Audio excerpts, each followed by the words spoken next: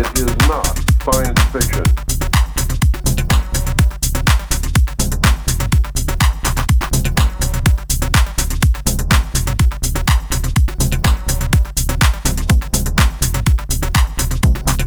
We have been lied to about the true nature of the moon, the planets, Mars, and Venus, and the real state of technology that we possess today at this very moment.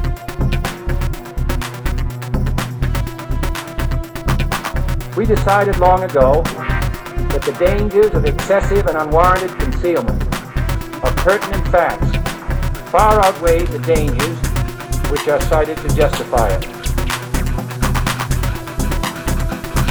The very word secrecy is repugnant in a free and open society, and we are as a people inherently and historically opposed to secret society, to secret oaths, and to secret proceedings.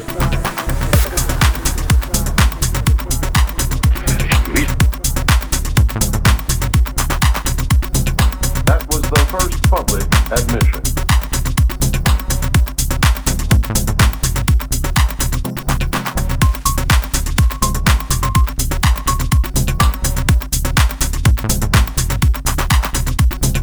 It is not science fiction.